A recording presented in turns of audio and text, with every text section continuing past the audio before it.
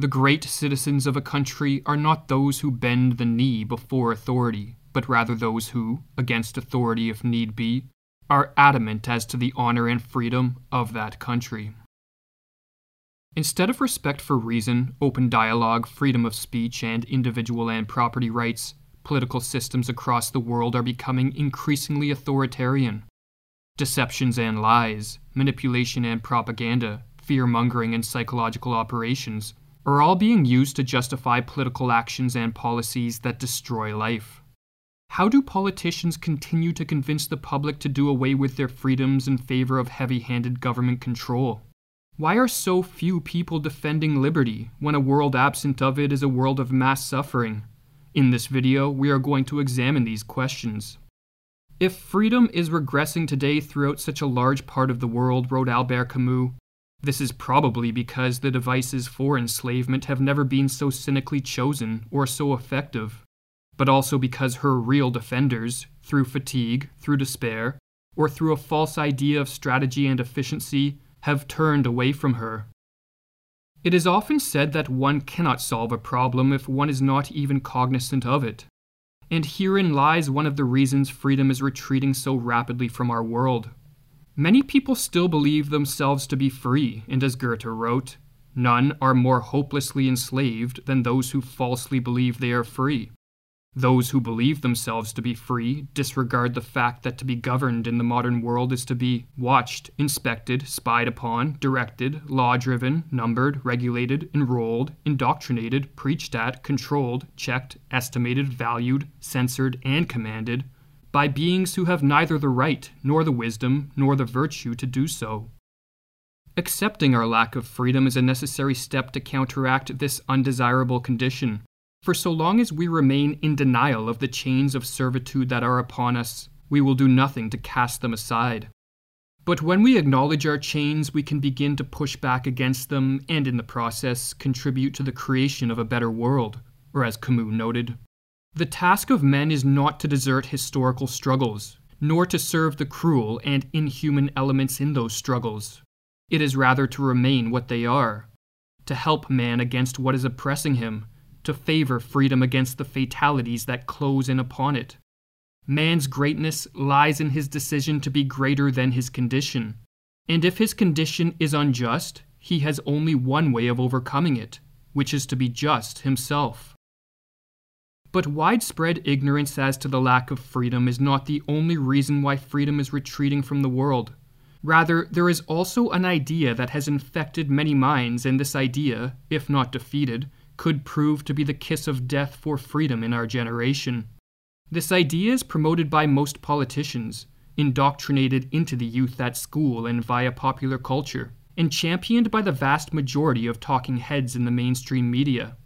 This idea is collectivism.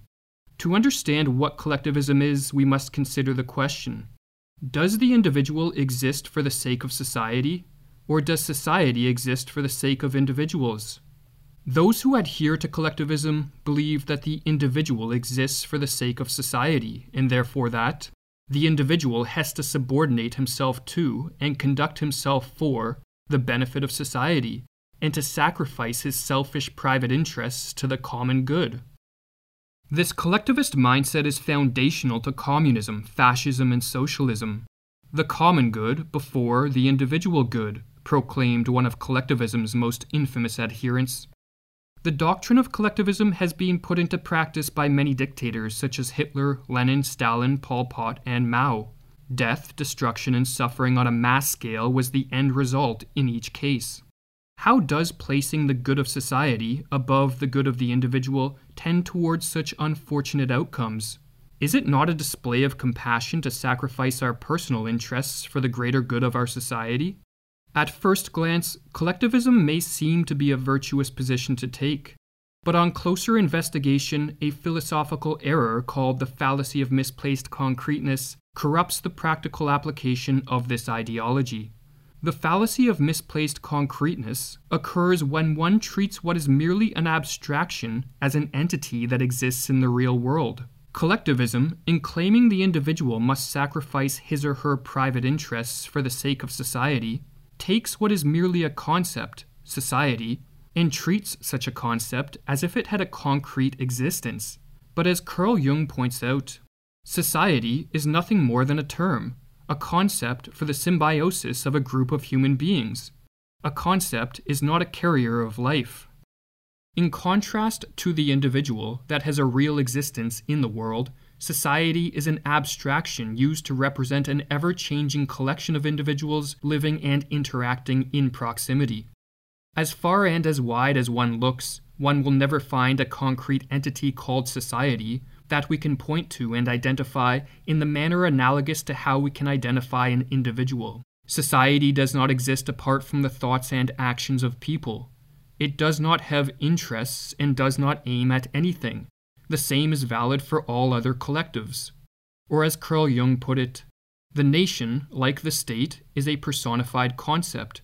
The nation has no life of its own apart from the individual and is therefore not an end in itself. All life is individual life, in which alone the ultimate meaning is to be found. As a society is a concept, it cannot think, act, speak, or choose, and therefore an individual or a group of individuals must be granted the ability to define the so-called societal greater good, and then granted the power to force individuals to act in service of this good. Since the dawn of civilization, it has been ruling classes who anoint themselves the arbiters of the greater good, and so not surprisingly the greater good, more often than not, merely amounts to the good of those in power.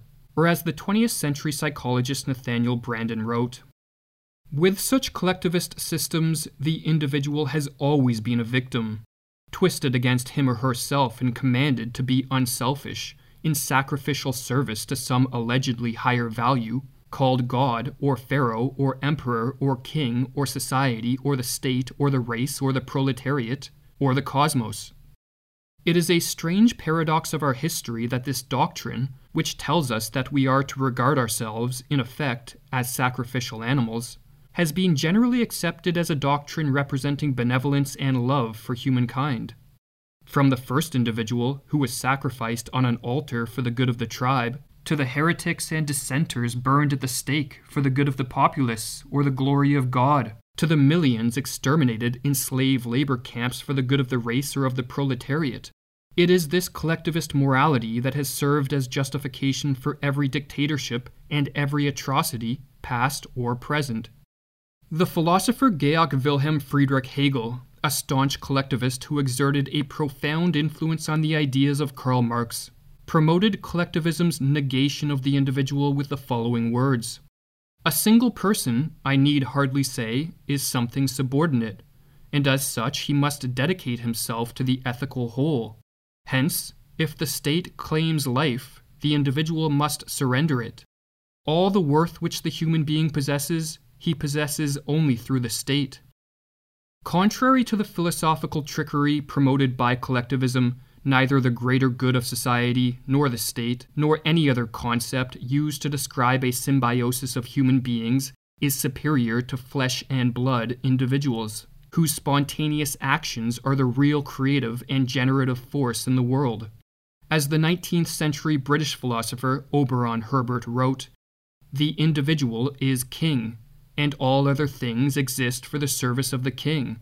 Or as he further explained, "The individual is included in many wholes: his school, his college, his club, his profession, his town or county, his church, his political party, his nation. But he is always greater than them all. All these various wholes, without any exception, exist for the sake of the individual. They exist to do his service. They exist for his profit and use." The conviction that the individual is king informed the ideas of the Enlightenment thinkers of the 17th and 18th centuries, and led to a rapid awakening to the vital connection between freedom and the individual rights of life, liberty, and property. Generally speaking, individual rights specify that the only freedom which deserves the name is that of pursuing our own good in our own way, so long as we do not attempt to deprive others of theirs or impede their efforts to obtain it. Each is the proper guardian of his own health, whether bodily or mental or spiritual. Those who support individual rights are not motivated by an insensitivity to the plight and suffering of others, but rather by the recognition that in granting each of us the freedom to pursue our own good, social cooperation, the division of labor, and a prosperous society emerge in a bottom-up manner, and thus the ability to help others also improves. For without the wealth-generating mechanism of freedom, all the good intentions in the world will not clothe, house, and feed the poor. Collectivists claim the opposite.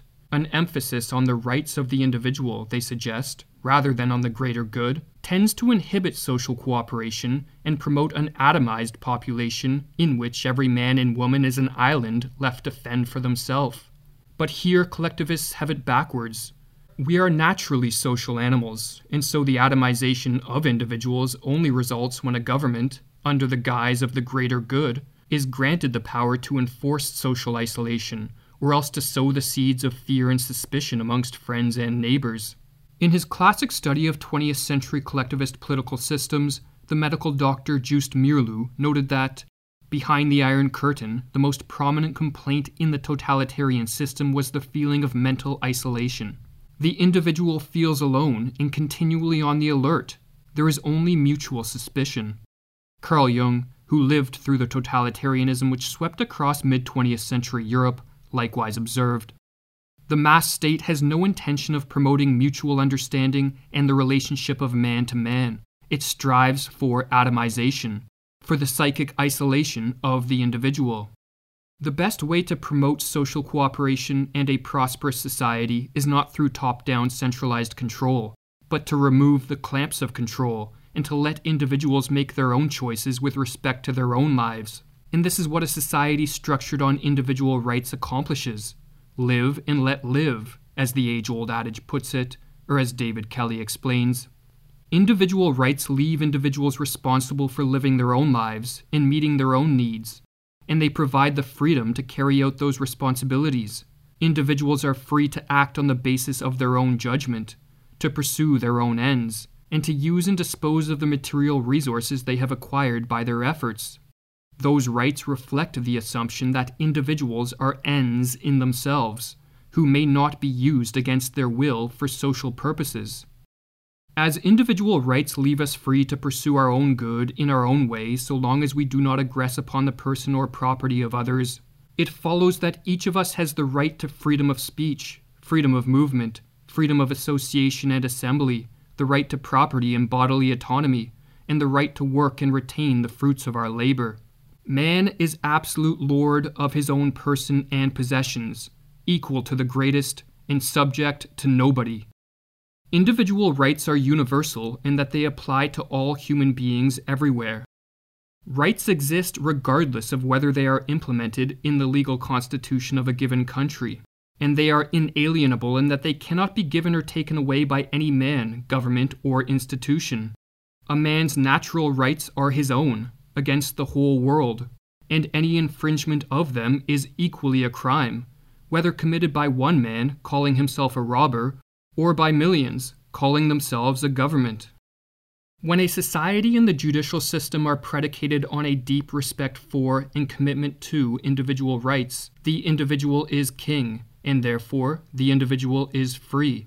But when individual rights are transgressed under the pretext of public safety or the greater good, the individual turns into mere political property, which any mob or government or institution in power can oppress, detain, or eliminate if deemed necessary. As Lysander Spooner explained, there is no difference between political and chattel slavery. The former, no less than the latter, denies a man's ownership of himself and the products of his labor, and asserts that other men may own him and dispose of him and his property for their uses and at their pleasure. In the modern world, we are moving ever closer to a widespread acceptance of collectivism and thus the condition of political slavery to which Spooner alludes.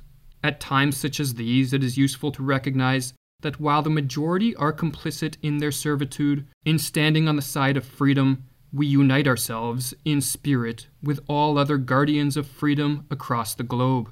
I rebel, therefore we exist. Or as Camus further wrote, every insubordinate person, when he rises up against oppression, reaffirms thereby the solidarity of all men.